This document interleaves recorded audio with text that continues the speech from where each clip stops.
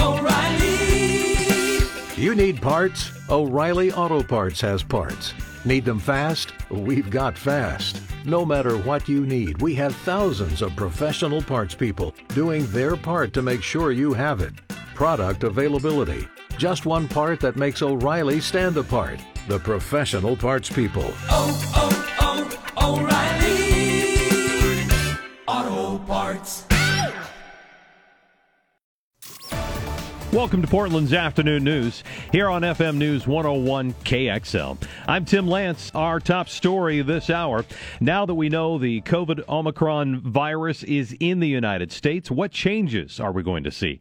KXL's Grant Mackhill has the latest. Washington State epidemiologist Dr. Scott Lindquist says the new variant doesn't appear to be more deadly, but it is more infectious. The big question I have about this is how effective are the vaccines going to be? And we don't know that information yet. How effective will the antiviral medicines that are just coming on the market right now? And how are monoclonal antibodies going to be against this? And he says even with so many unknowns, the response remains the same. I don't think or certainly not my response is going to change whether it's Omicron or not. We know what to do. We need to do it now. Grant Mackhill, FM News 101. Well, at least 99 state workers in Oregon now have been fired for not getting vaccinated against COVID. Governor Brown's deadline for most state workers to get a shot was yesterday. The Department of Administrative Services, though, reports nearly 85% of state workers are vaccinated, and 12% got an exemption they asked for. Multiple legal challenges to the mandate have been rejected. Oregon's housing agency is putting a pause on applications for pandemic-related rent assistance as of midnight tonight. Can state lawmakers fill the gap until more funding is available?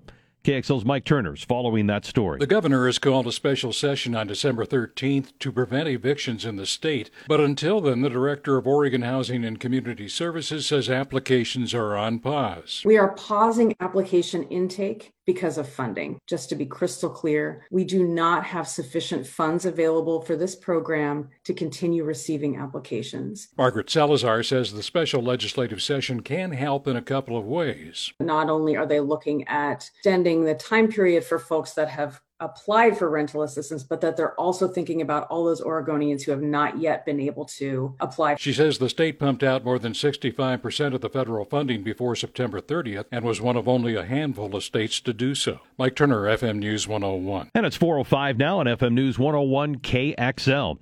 Oregon Congressman Peter DeFazio says he's retiring after his term ends next year. And he adds, quote, "It's time for me to pass the baton to the next generation so I can focus on my health and well-being." DeFazio was first elected to Oregon's 4th Congressional District as a Democrat in 1987. He currently serves as the chair of the House Committee on Transportation and Infrastructure. A Northwest-based tech giant is taking steps to get more serious about sexual harassment cases. KXL's Brett Recamp has more on what Microsoft is doing. This starts with transparency and a promise to release more information about claims of harassment. 51 were filed last year, over 140 the year before the pandemic. KXL tech expert Brian Westbrook says a big meeting went down and there was not much pushback on this issue. 78% of shareholders at yesterday's meeting voted in favor of a resolution. It's a little bit rare for shareholders to get together and agree on something. 3 other resolutions were denied at the same board meeting, including a halt of sale of facial recognition technology to government entities. Brian says other big tech companies will surely follow suit. He says part of this is about Microsoft's bottom line and about attracting and retaining the best talent. Brett Recamp, FM News 101. And this note, too, this morning's death of a man and a woman on Highway 26 near Banks now has been ruled a murder-suicide. Around 3:30 this morning, one of our deputies came across a vehicle on the side of the road. Inside, we found 2 adults deceased. Deputy Brian Van Cleef with the Washington County Sheriff's Office also says the couple from Beaverton are identified as 46-year-old Alejandro Gomez Blanco and 44-year-old Yolando Constantino. Well, budgeting issues now surround the plans to get the Burnside Bridge earthquake ready. KXL's Annette Newell reports planners are asking for your 2 cents on how to cut hundreds of millions of dollars in costs. Experts say there's a 1 in 3 chance of a magnitude 8+ earthquake within 50 years of affecting Oregon and Washington. We're trying to make sure that this region has at least one Willamette River bridge in Portland, in the central city specifically, that will be ready for the big earthquake. Multnomah County's Mike Pullen says that's why local leaders want to make the Burnside Bridge a lifeline for emergency response and recovery. Trouble is, they have to now find ways to cut costs because voters did not approve a 2020 regional transportation bond, add in competition from other projects and pandemic inflation, and now the county's asking people to submit answers to questions about the best ways to save money on the project. So far, more than 700 people have taken the survey, which is open through December 14th. Annette Newell, FM News 101. And I'm Tim Lance here on Portland's Afternoon News. It's 4:10 on FM News 101 KXL. And coming up at 4:16, death from above, a pet lover's worst nightmare coming true. It just happened so fast, and then I honestly thought he had gotten her. Then it's the 5 things you need to know today. That's at 4:19. And coming in at number 1 on the list, the first confirmed case of the COVID Omicron variant and what health officials are now saying about that. Stay connected to Portland's Afternoon News here on FM News 101 KXL. Welcome back. Glad to have you here. I'm Tim Lance on Portland's Afternoon News, FM News 101 KXL. You know, if you've got a smaller pet, this story actually might have you wondering if you should ever let them outside by themselves again. KHOU TV reporter Janelle Blutha shares a story about a close call with a hawk that has one Texas family holding onto their pet chihuahua just a little bit tighter. Little Lola is cute, cuddly, and very curious.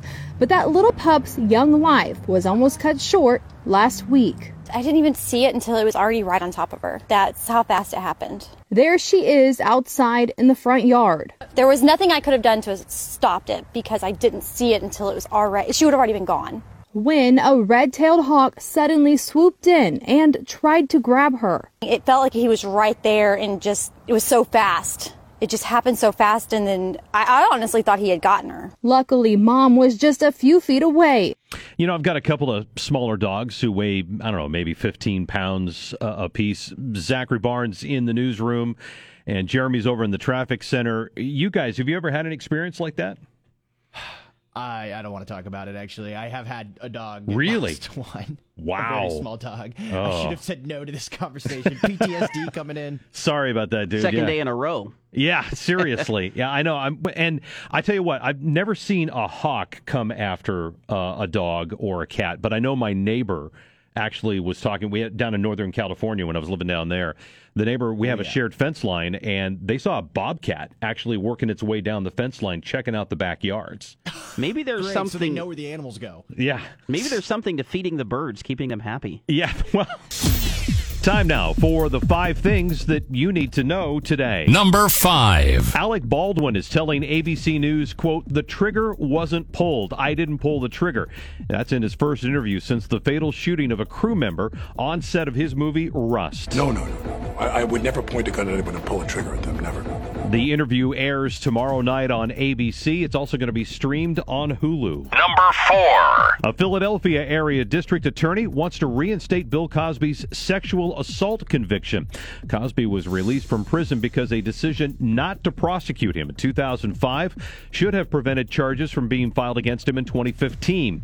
Variety is reporting that DA Kevin Steele is petitioning the U.S. Supreme Court, citing the Constitution's due process clause. Number 3. You got an overdue bill of some sort? New federal regulations now allow debt collectors to contact you via social media accounts. The debt collection rule allows them to direct message you on Facebook and Twitter in their effort to track down any unpaid bill. Number 2. Police say the 15-year-old accused in yesterday's deadly Michigan high school shooting made a video the night before. In it, he talked about his plans to kill classmates. Ethan Crumbley is facing charges for killing 4 students and injuring 7 other people at Oxford High School, which is north of Detroit. Those charges include first-degree murder and terrorism, and now we're told his parents may also face charges. Number 1. California today becoming the first state to report a case of the new COVID Omicron variant. State Secretary of Health and Human Services, Dr. Mark Galley. This was in a traveler. This was in somebody who was in South Africa. Meantime, in South Africa, where they first confirmed the variant's existence, the doctor who made that announcement said the world is overreacting with actions like travel bans. And those are the 5 things that you need to know today.